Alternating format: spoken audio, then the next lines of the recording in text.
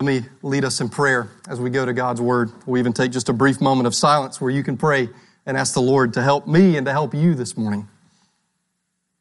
Oh Lord, open your Word to us this morning. Open our eyes that we would behold wonderful things from your law, from your Word. Lord, help us to see the work that you have done for us that is outside of us through the cross of our Lord Jesus Christ. And then, Lord, help us to see your great grace and your lavish love that you pour into our hearts through the Holy Spirit. Lord, we would not place our experience in any way above truth, in any way that it would trump your word. But Lord, we do pray that the truth of the gospel, the truth of your word, the truth of the cross would very much shape and inform our experience. So help us this morning, we pray. Give us the Holy Spirit. We pray in Jesus' name. Amen. I'd like to continue reading for a moment or for a few minutes in verse 12. Look at Romans chapter 5, verse 12. Therefore, just as sin came into the world through one man, and death through sin, and so death spread to all men because all sinned. Romans 5:13, for sin indeed was in the world before the law was given, but sin is not counted where there is no law. Yet death reigned from Adam to Moses, even over those whose sinning was not like the transgression of Adam, who was a type of the one who was to come. But the free gift is not like the trespass. For if many died through one man's trespass, much more have the grace of God and the free gift by the grace of that one man, Jesus Christ, abounded for many. And the free gift is not like the result of that one man's sin. For the judgment following one trespass brought condemnation, but the free gift following many trespasses brought justification. For if, because of one man's trespass, death reigned through that one man, much more will those who receive the abundance of grace and the free gift of righteousness reign in life through the one man, Jesus Christ. I'm at verse 18 of Romans 5. Therefore, as one trespass led to condemnation for all men, so one act of righteousness leads to justification and life for all men. For as by the one man's disobedience the many were made sinners, so by the one man's obedience the many will be made righteous. Now the law came in to increase the trespass, but where sin increased, grace abounded all the more, so that as sin reigned in death, grace also might reign through righteousness, leading to eternal life through Jesus Christ, our Lord. Amen. Beloved friends, there is a funeral in Wayne County this Tuesday afternoon.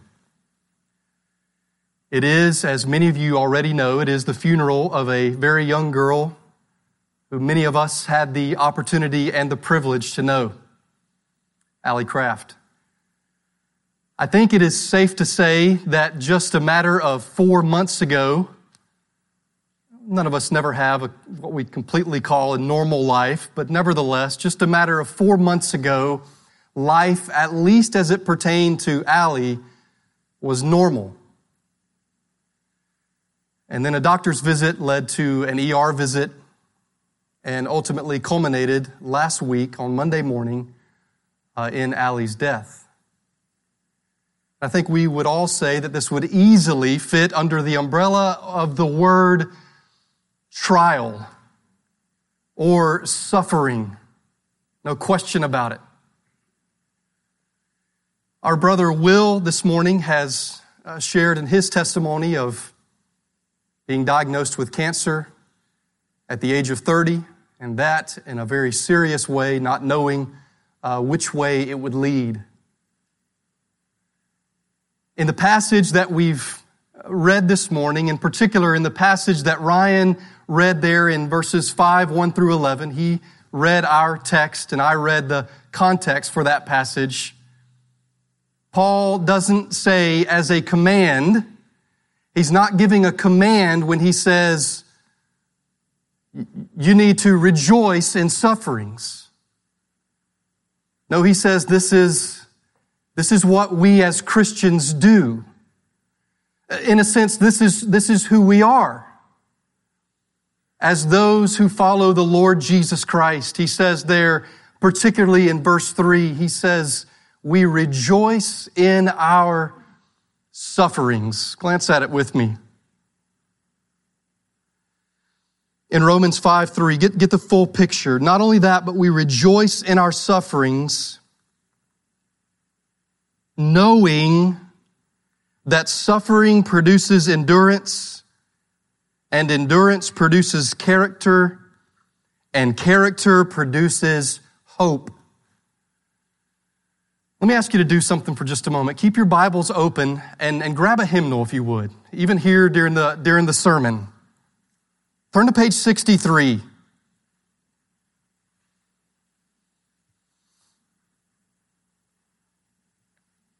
I want to show you something that I think is fascinating.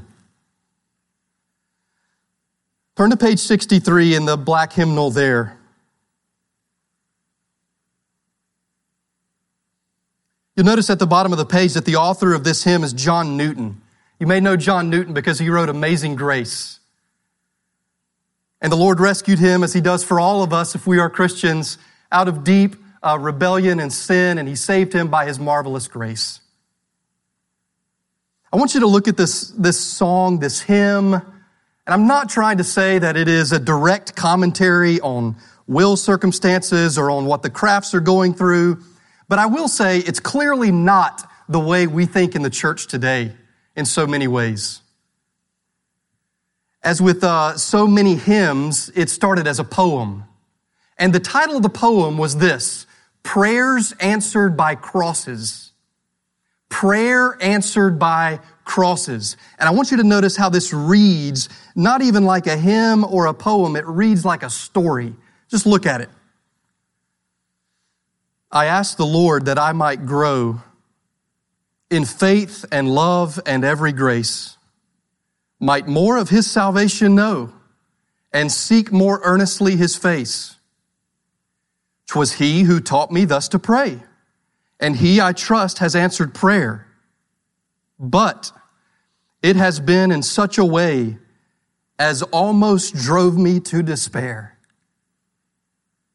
I hope that in some favored hour at once he'd answer my request, and by his love's constraining power subdue my sins and give me rest. I don't think we pray like this today, but God is able to help us. Verse 4, instead of this, he made me feel the hidden evils of my heart, and let the angry powers of hell assault my soul in every part. Yea, more with his own hand he seemed intent to aggravate my woe. Crossed all the fair designs I schemed, humbled my heart, and laid me low. Lord, why is this? I trembling cried. Okay, I told you a couple weeks ago, if I do have to have a break, just talk among yourselves. Still trying to get back here to 100%. Will thou pursue thy worm to death? 'Tis in this way, the Lord replied, I answer prayer for grace and faith. The Lord speaks as though the Lord speaks in verse 7. These inward trials I employ from self and pride to set you free and break thy schemes of earthly joy, that thou mayest find your all in me. I asked the Lord that I might grow. John Newton, prayer answered by crosses. What we see today, dear friends, in Romans 5, 1 through 11. Let me wet my whistle. What we see today is this. With confident hope in the future, we rejoice today. We rejoice, even boast today as God's people through Jesus Christ. With confident hope in the future, we rejoice today. And yes, that includes our sufferings. First thing, as Will said, because we all, as preachers, we've got our points. The first point this morning is a phrase. And this point number one, is very, very briefly just looking at all of chapter 5 to take in the context as well. And the phrase is this. The phrase is much more. Much more. So chapter 5 is a unit. It goes together. It also separates nicely into two sections. So the second section of Romans chapter 5, if you're maybe looking at the ESV heading there, is death in Adam, life in Christ. So verses 12 through 21 is Adam and Christ. Adam and Christ, or Adam and the second Adam, or Adam and the true and better Adam, as we also read about in 1 Corinthians 15. That's 12 through 21. And then verses 1 through 11, again, if you just take the heading given there, in my ESV Bible, peace with God through faith, hope of future glory.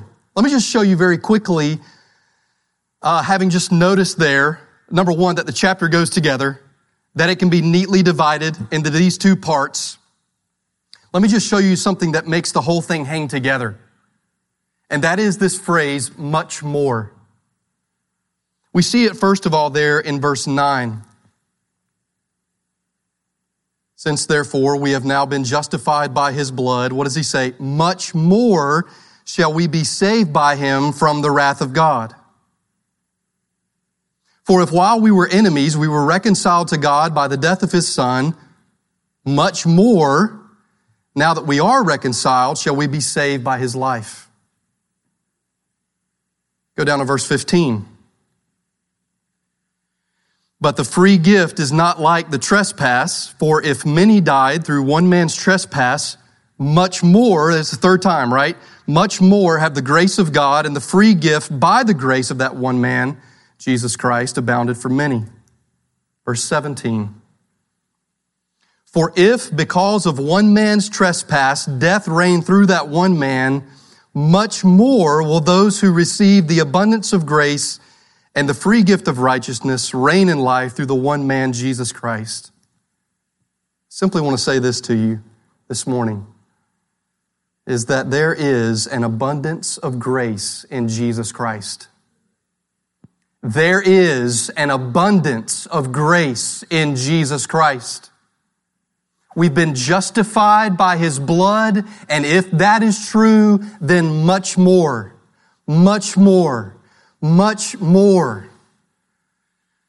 As it's been said, there are 3 tenses to the Christian life, and our passage today helps us to see what we need to know and what we need to know in our experience as Christians, the 3 tenses of the Christian life. The grace of Jesus, that because we are justified, our future is sure. Our future is sure, even though between then and then, we endure suffering and trials. But we boast and we rejoice. So that's the first thing this morning, kind of just looking at the whole thing very quickly there. There is an abundance of grace in Jesus Christ. But if that's true, then secondly, let me say, and here we move well into our main passage, that there is an abundance of fruit for us as believers. There is also an abundance of gospel fruit for us as believers. There's 6 things in Romans 5, 1 through 11. One of the hymns in our hymn book begins with these words, "How rich a treasure we possess in Jesus Christ our Lord." And as we think about these 6 things that I'm getting ready to tell you, that's how I think about these things in verses 1 through 11. How rich a treasure we possess in Jesus Christ our Lord. The last time I preached from Romans, I very quickly at the end of the sermon pointed out these 6 things. And so let's look at them again, since that was ever so brief. What are these 6 things that maybe we could call the fruit of salvation? The fruit of salvation. Well, first of all, we have peace with God. I want you to notice this with me. Look in verse 1. Look particularly at the second half of verse 1. We have peace with God through our Lord Jesus Christ. That's the first thing. We have peace with God. Secondly, and I'll go through these quickly. Secondly, we stand in grace. And don't take my word for these. Just look at them right out of the scripture. This is in the first part of verse 2. Through him, through who? He's just said at the end of verse 1, the Lord Jesus Christ. And then he says in verse 2, through him we have also obtained access by faith into this grace in which we stand. So we have peace with God. We stand in grace. Third, this is the second part of verse 2. We rejoice in hope of the glory of God. And isn't that exactly what it says there at the second part of verse 2? We rejoice in hope of the glory of God. Number 4, we rejoice in our sufferings. And this is verses 3 through 8. As it's been pointed out, precisely this is supernatural. To rejoice in our sufferings. Because, of course, Christianity is supernatural. Because it is predicated, it's built upon the crucified and the risen Savior, the Lord Jesus Christ. Let me read verses 3 through 8. Not only that, but we rejoice in our sufferings, knowing that suffering produces endurance, and endurance produces character, and character produces hope. 5:5. And hope does not put us to shame, because God's love has been poured into our hearts through the Holy Spirit who has been given to us. For while we were still weak, at the right time, Christ died for the ungodly. For one will scarcely die for a righteous person, though perhaps for a good person one would dare even to die. But God shows his love for us in that while we were still sinners, Christ died for us. What are the rich possessions that we have in Jesus Christ? What are the various fruits of our salvation? Well, we have peace with God. We stand in grace. We rejoice in hope of the glory of God. We rejoice in our sufferings. Number 5, we will be saved by Christ. We will be saved by Christ. You see, what we're doing, this is just the heart of this passage, verses 1 through 11. The benefits of salvation. The benefits of salvation. This is verses 9 and 10. Since, therefore, we have now been justified by his blood, much more shall we be saved by him from the wrath of God. For if while we were enemies, we were reconciled to God by the death of his Son, much more, now that we are reconciled, shall we be saved by his life. We will be saved by Christ from the wrath of God.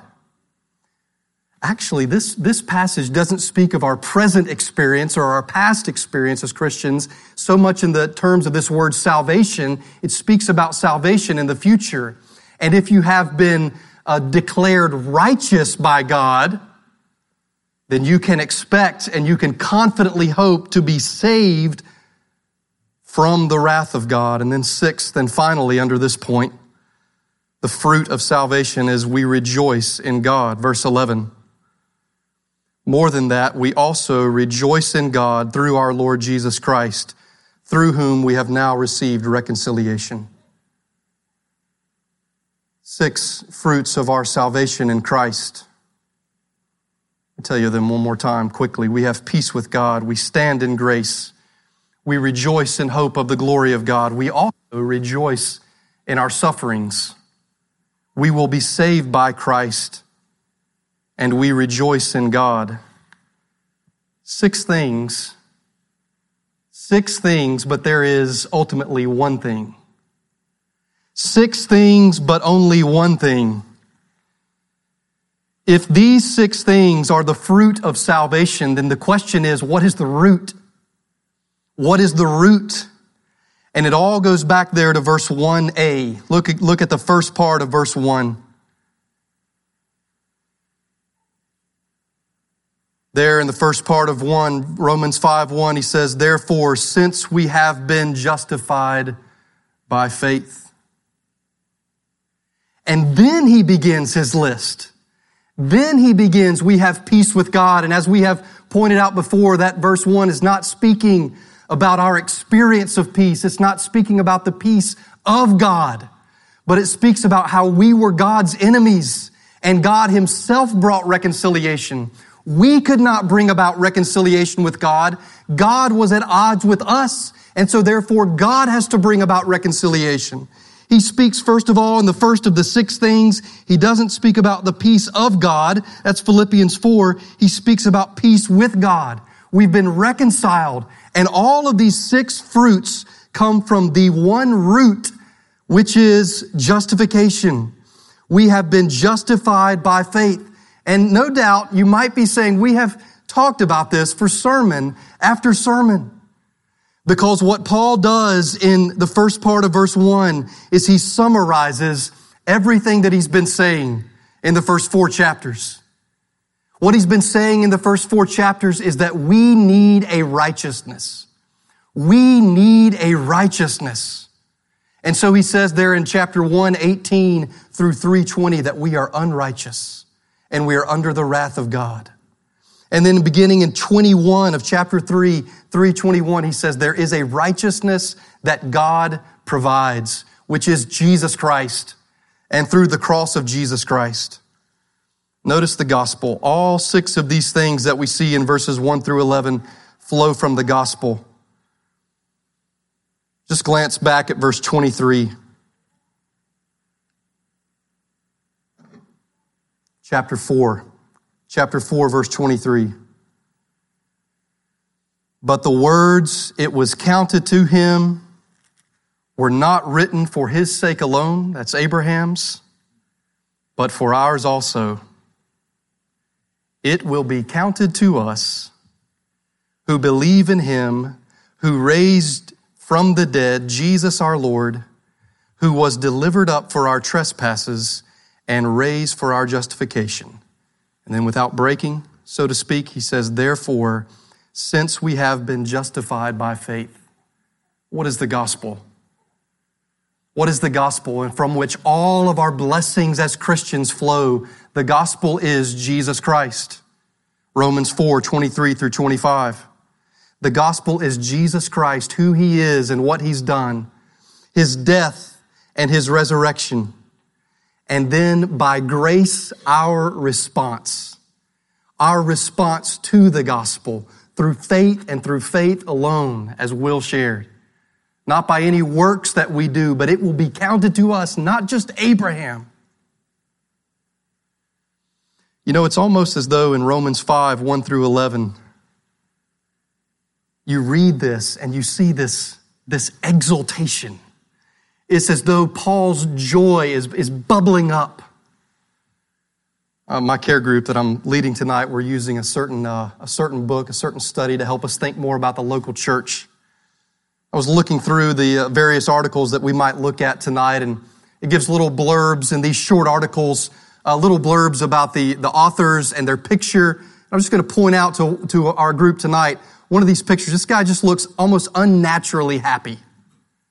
It's almost though somebody took a picture of this author of this particular article right after they had told him a really funny joke. Or you see some people's picture and they're smiling in such a way as are you trying to show me that you're just a really happy person? Of course, there's always the option that they actually are, and that's great. It's as though when you read verses 1 through 11 here, it's as though Paul is showing and displaying his deep-rooted, his true happiness on full display. Because one of the common themes is joy. We rejoice, we exult, we boast. The gospel precludes boasting. Romans 3:27. Justification means there is no boasting. But Paul is boasting here in verses 1 through 11 because he says we can, as believers, boast in God. We can boast in God. Paul rejoices here. It's been pointed out here that in verses 1 through 11, he's changed to the first person. It's the first person plural, and so it's very personal for Paul. We rejoice. Like Paul, like Luther, who we've spoken of before, who discovered from the book of Romans his sin. As one other reformer reminds us, we need to see ourselves for who we really are so that we can see God for who He really is. And it works both ways. We need to see God for who He really is so that we can see ourselves for who we really are. And in all of it, we need to pray, God, show us Christ. Luther and Paul, they see here, as Paul, of course, is the human author, they see here, as Paul writes about the righteousness of God, which is precisely what we don't have, which is precisely the gift of God to us through Jesus Christ. What about you this morning? Are you like Paul, like Luther? Do you boast in God? I will not boast in anything, no gifts, no power, no wisdom, but I will boast in Jesus Christ, His death and resurrection. There's a boast. We boast only in God. The first point that we've seen this morning is that phrase, much more. There is an abundance of grace in Jesus Christ. And then we notice the 6 fruits of salvation. And the one root from which these 6 things flow is there at the beginning of verse 1. It's there at the end of chapter 4. Let me highlight one thing in particular. Brothers and sisters of Crossway, friends, notice, particularly in verses 5 through 8, I want you to see the work of God in us and the work of God for us. Now, this is a wonderful passage. Look at Romans 5 through 8, and see the work of God in us and the work of God for us. First of all, go to verse 6. He says, for while we were still weak, at the right time Christ died for the ungodly. For one will scarcely die for a righteous person, though perhaps for a good person one would dare even to die. But God shows His love for us in that while we were still sinners, Christ died for us. There is a work of God that He does in us as believers. That's verse 5. We'll look at that in just a second. But there's not only a work of God that He does in us, there's a work of God that He does outside of us. And the work of God that He does for us or outside of us is the work of Christ on the cross. And God demonstrates His love for us in the cross. I want you to just notice something. Look with me at verse 6. It says He died for the ungodly. Christ died for the ungodly. Look at verse 8. Christ died for us. This is good news. You need to listen to this morning. Christ died for us, the end of verse 8. Look in the middle of verse 10. It says the death of His Son. So the end of verse 6, He died for the ungodly. The end of verse 8, Christ died for us as our substitute, taking our place. The middle of verse 10, by the death of His Son. So clearly He's putting an emphasis here on the death of Christ. And my question is, when did Christ die for us? At what time did Christ die for us? Well, one answer to that question, at what time did Christ die for us? When did he die for us? One answer is given there in verse 6, at the right time. It was God's exact right time. But then there are three other answers given. And I wonder if you would identify with these this morning. He says in verse 6, what time did Christ die for us? While we were still weak. That is, powerless. Verse 8, when did Christ die for us? God shows his love for us in that while we were still sinners. Verse 10, if while we were enemies, Christ died for us. This is the objective love of God. You say, does God love me as I'm going through suffering? Does he care for the crafts? Does God care for me as I'm going through suffering? Well, look to the cross. Look to the cross where the love of God is demonstrated for you as a believer in the Lord Jesus Christ. Romans 5, 6 through 8. But not only that, this is the foundation. This is foundational, but also in our experience at conversion, when you become a Christian and subsequent to that time, both when we are converted and in our Christian lives, especially in suffering, because suffering is what marks so much of our lives in Christ.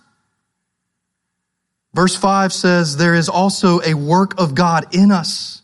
There is not only a work of God outside of us, a work of God for us, but he says in verse 5, hope does not put us to shame, because God's love has been poured into our hearts through the Holy Spirit who has been given to us. This is Trinitarian. This is Christ, the Son of God, dying for us. This is God, the Father's love demonstrated to us at the cross. This is his love poured into us through the Holy Spirit. And you work backwards and you go from hope to character to endurance to sufferings, and you see God's plan. And again, he's not commanding us to rejoice. He says, this is who we are as Christians. We rejoice. Our future is secure. Our future is secure because our past is all of grace. God has justified us. We are reconciled. We have been adopted. Well, I plan to wrap this up soon. If Will hadn't taken 25 minutes this morning of very helpful things. See the work of Christ. My brother and sister, see the work of Christ outside of you and in you. It is the love of God. The defining thing about you, if you are a Christian, you are in Christ and you are loved by God. Romans 1:7, as Sproul titled a book with that title, Romans 1:7, loved by God. Be encouraged. Your affliction, your trial, your suffering doesn't take God by surprise. It's not an accident. It's meant to give you perseverance and endurance and steadfastness so that your hope will be all the more sure. You are loved by God in Jesus Christ. See his work. And finally this morning, we are saved from the wrath of God. Through Jesus Christ and only through him. Only if you have run to the Lord Jesus Christ. Only if you have repented of your sins and trusted in the Lord Jesus Christ, we are saved from the wrath of God. And you can be saved from the wrath of God. The wrath of God. Romans 1:18, it's revealed here and now in this world, in this earth. It's revealed in our moral chaos. The wrath of God is revealed in the present. Romans 2:5, there is a coming day of judgment when what? When the wrath of God will be revealed. And what this passage says as Paul exults, he says we can have confidence now. We're reconciled now. We've been justified. We will be saved from the wrath of God. One commentator who's also a pastor says this. He says, a few weeks ago, a well-known pastor friend came for a visit. We had a delightful chat, getting caught up with each other. As I was backing out of my driveway to take him back to his hotel, I said something like, hey man, thanks for reaching out. This was good for my soul. Text or call me if you need anything ever. He said, yeah, man, likewise. Then he said, we should be in hell, bro. His sobering words really struck me. I thought, this escalated quickly. I was just saying, text me, and he said, we should be in hell, bro. But he was right. And in that simple statement of where we would be without Christ, he was reminding me that he and I do not deserve God's grace. We do not deserve to be saved or to have a ministry. We are infinitely better off than we deserve. I've got a friend like this. Some of you know I've been meeting with some local pastors. One of these brothers, whom some of you know, the Lord created this man to be extra funny. And so we eat lunch together, or we sit together at one of our respective churches and we meet together. And this particular guy, wonderful as he is, makes the rest of us pastors almost feel like we're wearing clerical collars as we laugh at him.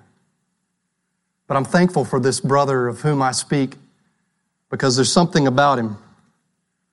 And it is, I think I would say, that he has never gotten over the grace of God. He's never gotten over the fact that he is a sinner deserving of hell, and that God has, through Jesus Christ and through the work of Christ on the cross and through faith alone, by grace alone, God has declared him righteous in his sight, and there is no wrath, none soever. Romans 8:1, there is now therefore no condemnation for those who are in Christ Jesus. And it's very obvious in his words and his demeanor that he's never gotten over the grace of God. What about you, my dear brother and sister? What about you, my friend, who we're so glad you're here this morning? And if you're not a believer, have you tasted of the sweetness of the Lord Jesus Christ, who is the only Savior of sinners, who is the very grace of God? We rejoice in God. Yes, we rejoice even in our sufferings. There is no wrath remaining. Let's close by reading verses 9 and 10. I'll read them for us. Since therefore we have now been justified by his blood, much more shall we be saved by him from the wrath of God. For if while we were enemies, we were reconciled to God by the death of his Son, much more, now that we are reconciled, shall we, future tense, shall we be saved by his life, by his resurrection. Let's pray. Lord, we pray that you would seal your word to our hearts, open our eyes. Lord, we see Paul here, not in any type of flippant giddiness, but we see him join with these believers as he says that we have been justified. We have peace with God. We have obtained access by faith. We rejoice in our sufferings. Lord, help us as a church, as Will said this morning. We must persevere individually, but what a joy that we also do that. And we do that primarily as a church. God, help us by your grace, we pray. Amen.